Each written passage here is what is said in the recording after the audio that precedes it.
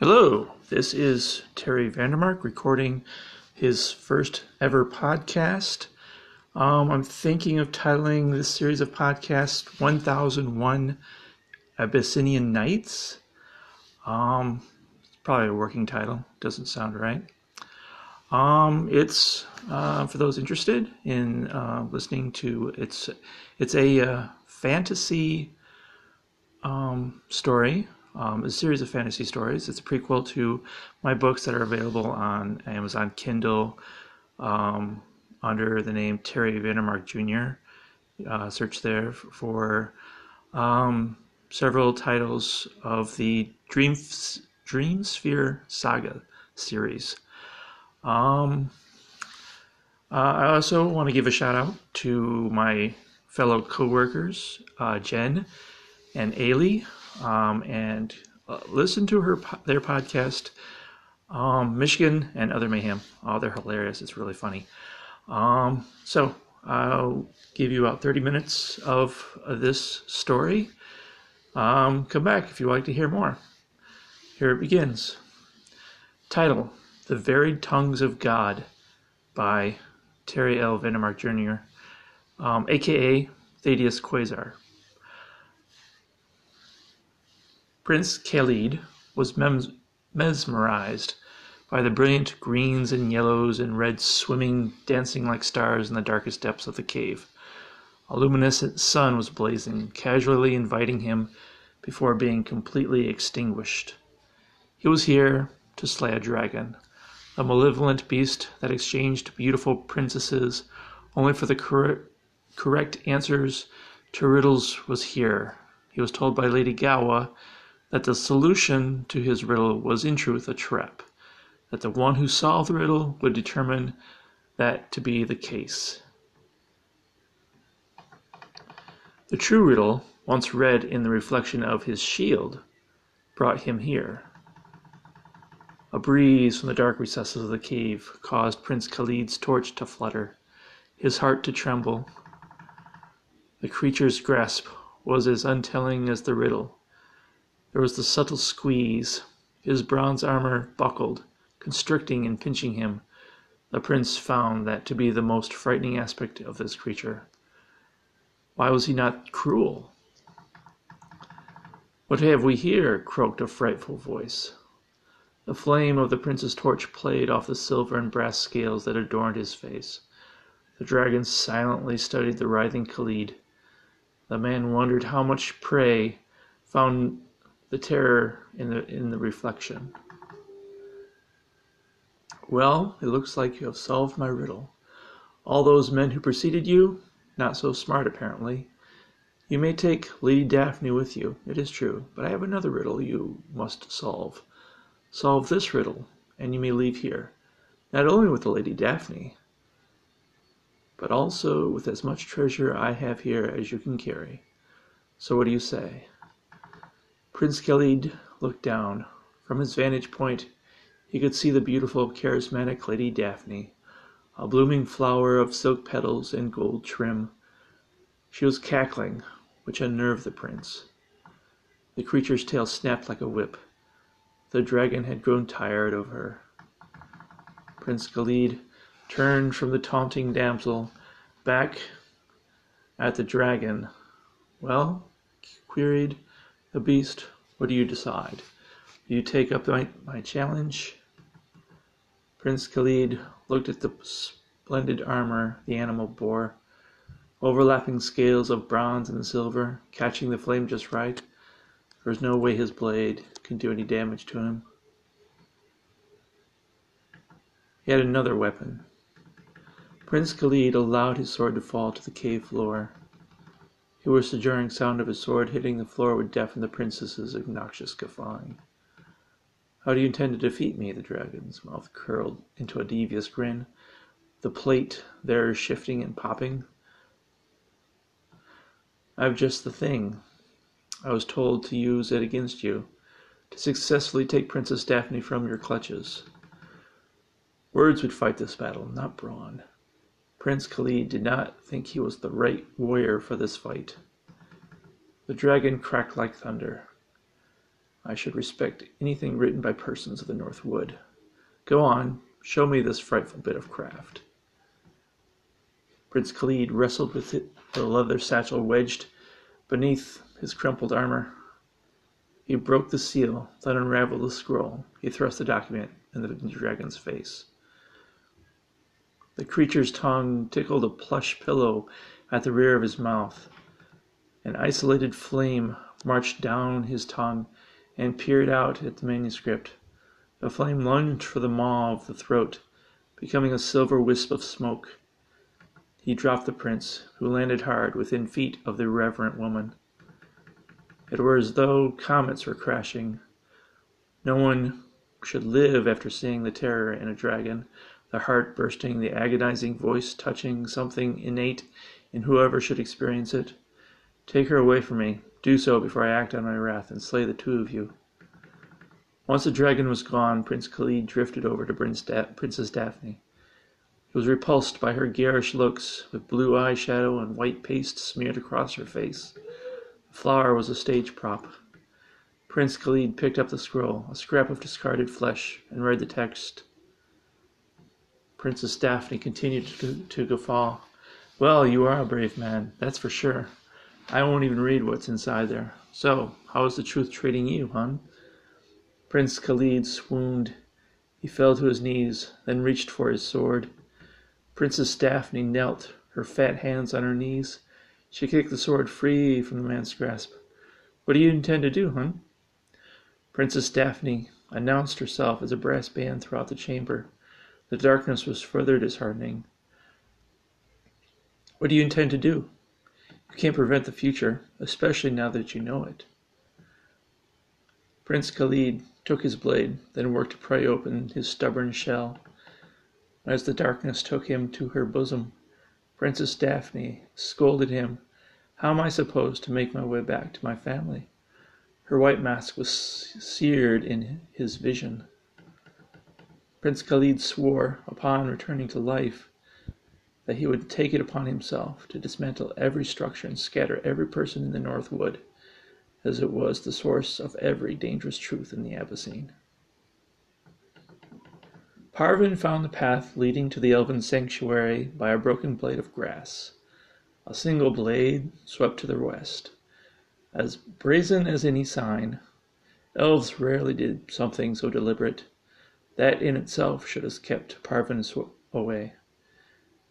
The elf identified the entrance almost immediately. I did not think I would find myself coming here. The warden, concealed as a jabbering waterfall, tittered. Come inside, and dare to speak. This is a refuge for the most dangerous of thoughts. Say what you will here, as select ideals are hunted and killed outside this place. The warden opened a curtain of rain.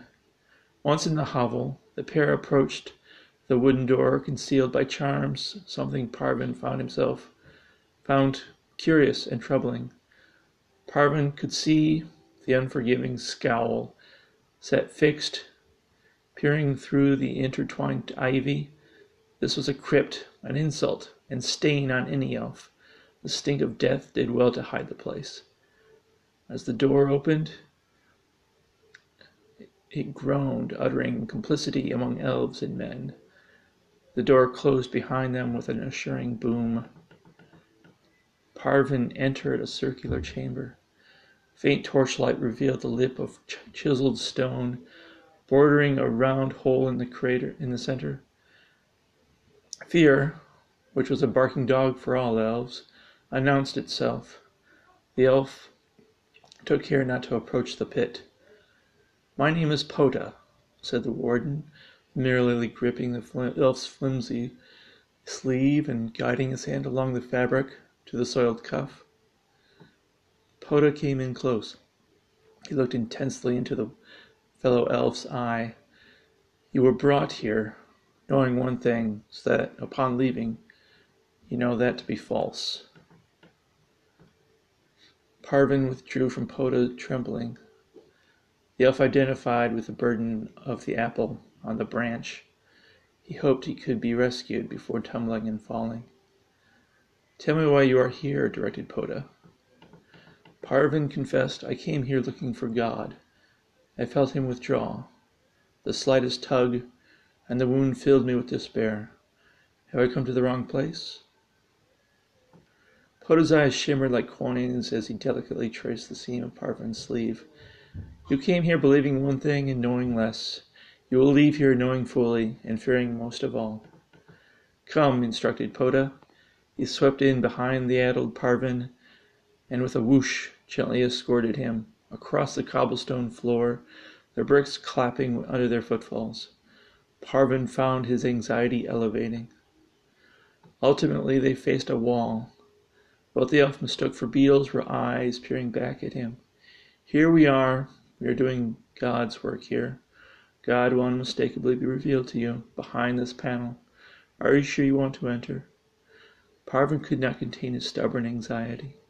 It crackled at his fingertips, and it crackled at his fingertips and atop his head. Parvin stepped into Poda and deliberately clung to him. The only thing of substance in this place of phantoms. If this was a place housing dangerous thoughts, then the death of God most certainly would be here. He prompted him, I need to see that God always was and always will be. Poda answered, certainly. A nimble finger touched a red brick, and the panel passage exhaled a stale, dusty breath. Poda took Parvin's hand and gently guided him down a twisted spine of stairs. The elf could determine the faint, reaching presence of light, as well as the soft flutter of breaths of several persons. Here we are, Parvin, Poda announced. The world as it must be. Inside the uncertain light of the chamber was as many as 50 elves that caused Parvin to retch, elves covered in shit and vomit, elves Parvin knew who had taken a vow to avoid the networking common to all elves that had distinguished them.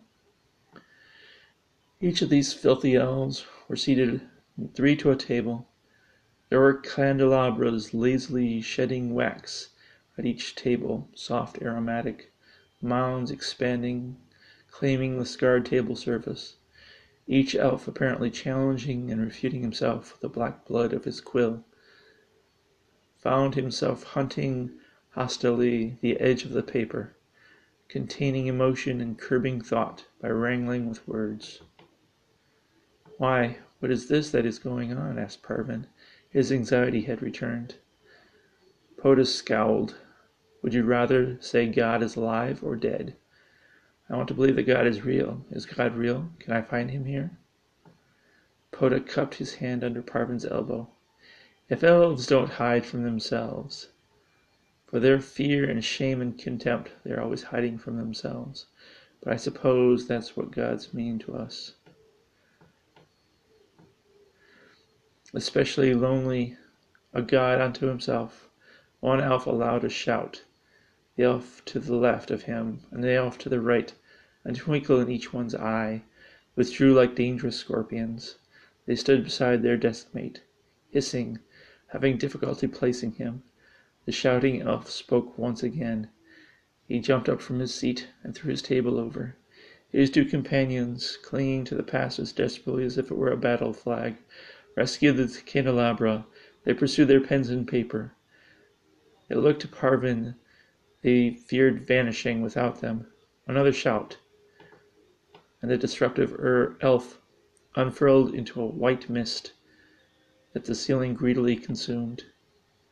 What has happened? Asked Parvin. Has he returned to the first forest? But Parvin knew there was no returning to the idyllic first forest for the elves seated in this room. They were bound to the Abyssine. This was their one and only home. The past was their future, the only reason for being. Each one would ultimately write themselves out of existence, like this outspoken elf. Parvin wrenched himself violently from oblivion, writhing like a fetus over a bed of coals. Had the stroke of a pen made him? He could not remember his name, how to communicate with his brethren, how to return to the first forest, or even why he had come here. Had he materialized here on a whim? Dear God, he had to leave this place. All he knew was he had to go to the humans that inexplicably loved and cherished him, the humans that had their own name on it for him, the name he adored more than one of his brethren gave him. Yes, humans despite their penchant for cruelty. He could find God among them, even though unfathomable death and ignorance clung to each like a ball and chain. Poda was chirping lively like a bird, hunting, kneading fear like swarming persistent bugs. Parvin could barely bring himself to listen. The elves here are writing what history is. Soon there will be what was the Great Awakening, given a new name and a new meaning, an awareness of the world and of those who live in it. We will know a new God. We will be a part of him, who he is, his birth and action, his demonstration. No longer slaves unto ourselves. Parvin scrambled toward the exit. The door taunted him. It rippled at the touch. He spun and wobbled. He denied it. He refused it. The brass knob swam in his hand. He opened it twice, then once more. Was it not his own birth, scuttling along like a lungfish? Poda's voice cut him. Where will you go? God has plans for you. He climbed the rippling stairs that sang like piano keys that ended abruptly.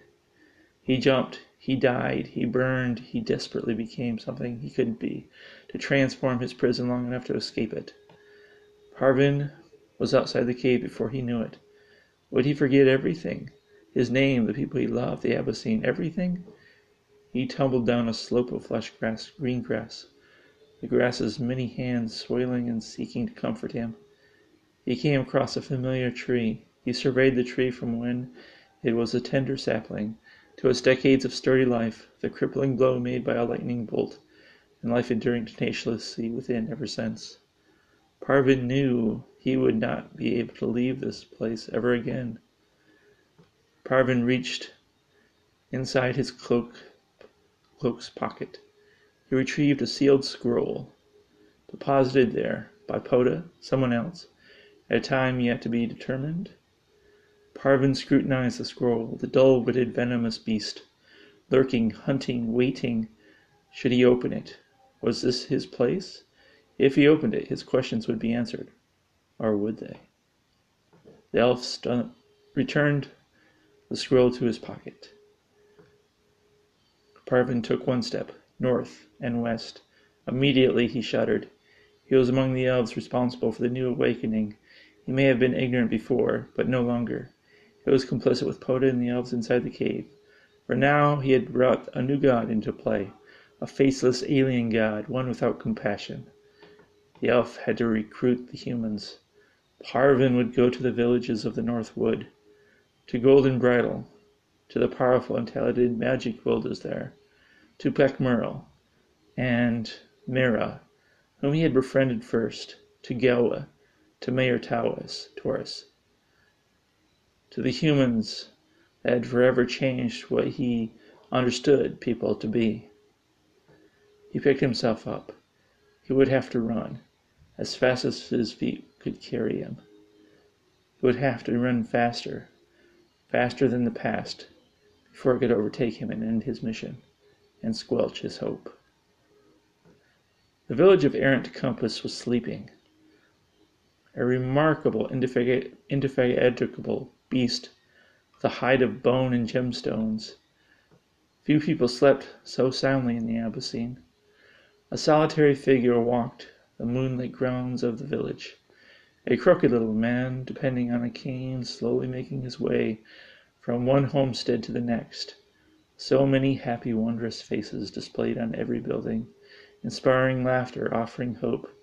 Errant Compass was as frightful and beautiful a place as any village in the North Wood. Kirchall, the aged, bent figure, circled every house on his uncertain legs. Some unspoken ritual that he engaged in, disarming every charm. The old wobbling man approached the last house. The owner's name was Temid, and he served in the capacity of mayor for this village. Kirchall heard someone breathing, Just on the opposite side of the door, he peered within, past the armorer's grill, past the papier-mâché mask. He caught the mayor's eye. Would the mayor try to stop what Churchill intended for the village? The broken little man looked at the palm of his hand, at the compass with the spinning needle, spinning, jerking, never stopping. He closed his fingers over the compass, brought the instrument to his parched, pierced lips, and uttered softly some enchantment. Immediately a veil dropped from all around the village. The air was crisper, the view of the stars sharper. Churchill, life tethered to him like a growling, observant snow leopard, returned to the cover of the kneeling paternal forest. He made the effort to catch the eye of every goblin adjacent to the bonfire. He reached for the moon. There came cackling, and shouts and snorts and barks. Responding to the silent command, the creatures, their bulbous eyes flickering bronze in the firelight, their knotted foreheads bristling with tumors, each pried loose an oil-soaked torch and jabbed at the bonfire and delighted as each caught fire.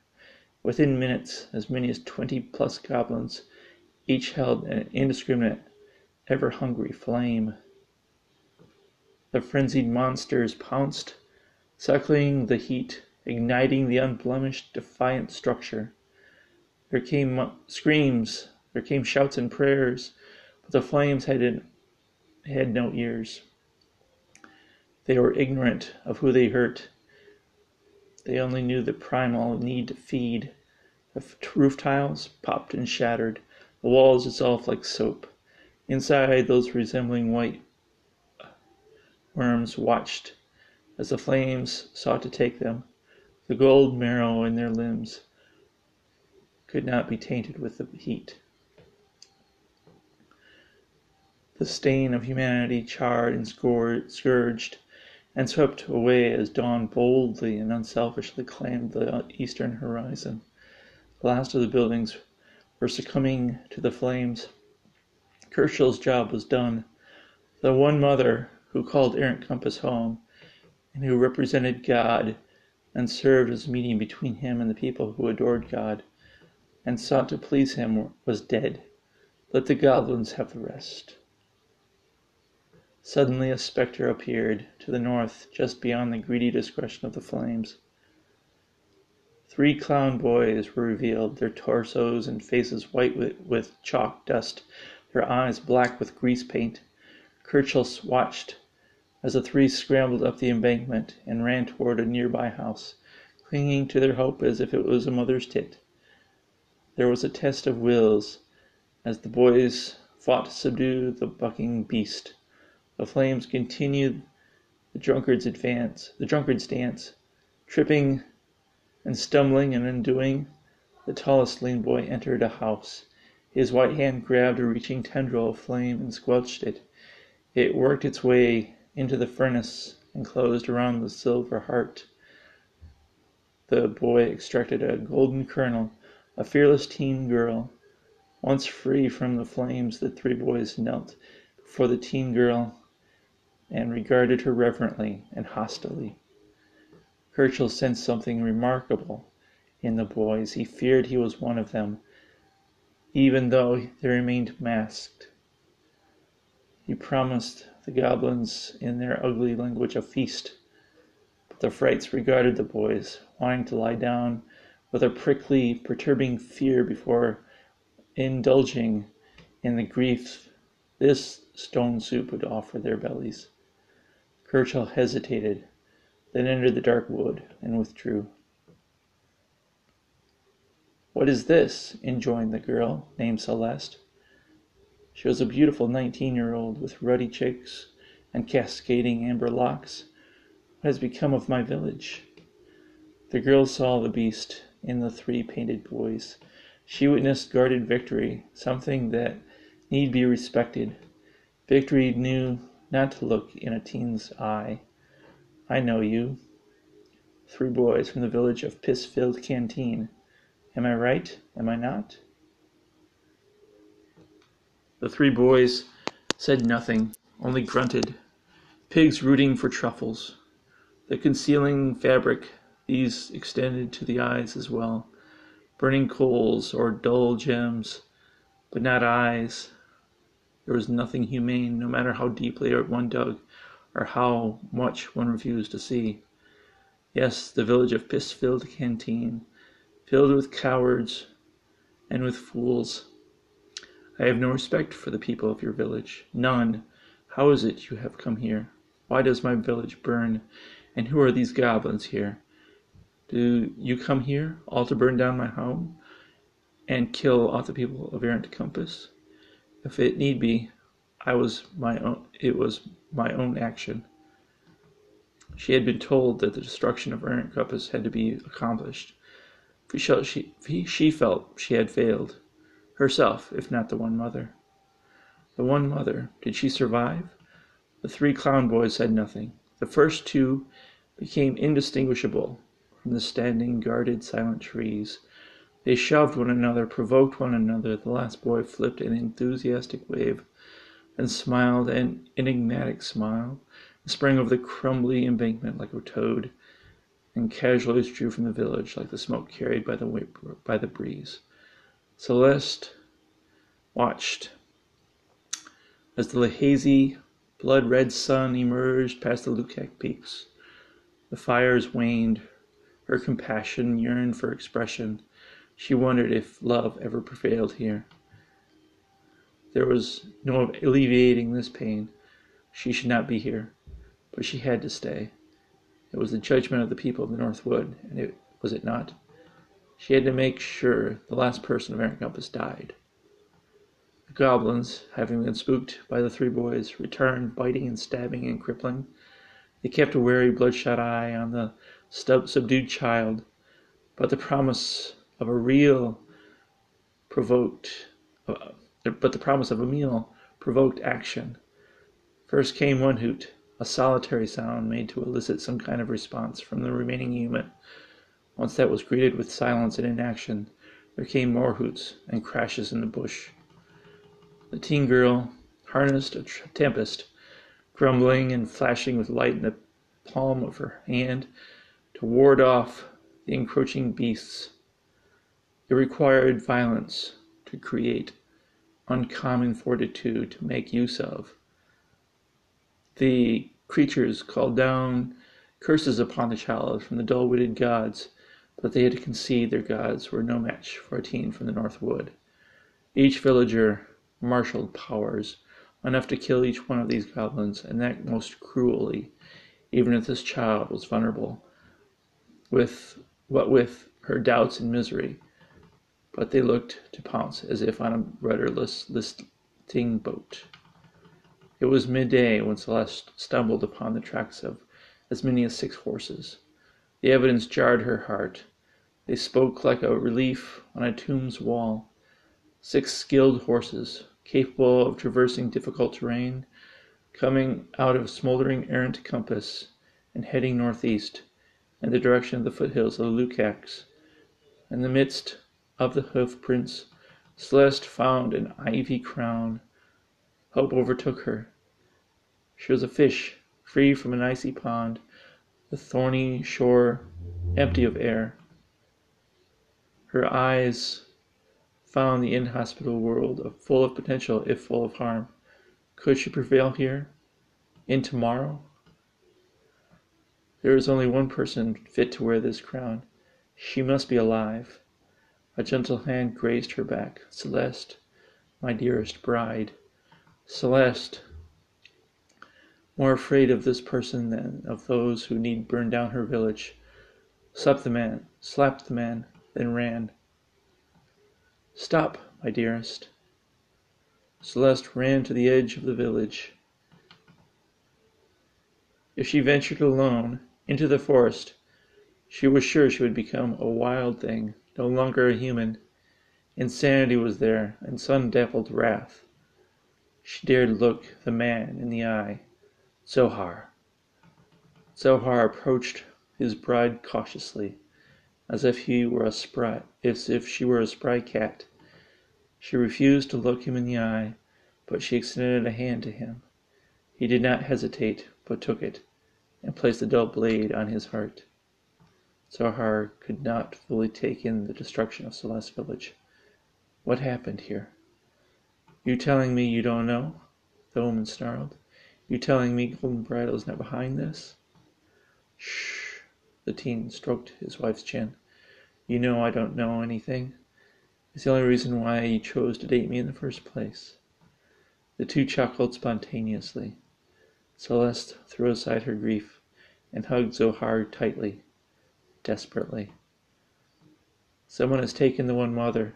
We have to rescue her. Who has her? Not exactly clear. All I know is she's alive. I can feel her, she conveyed softly. The boy peered into the shadows of the wood. Celeste sensed he was trying to undo its charm. The woods were always hostile, especially for the villagers. Do you suppose there's a reason she's not alive?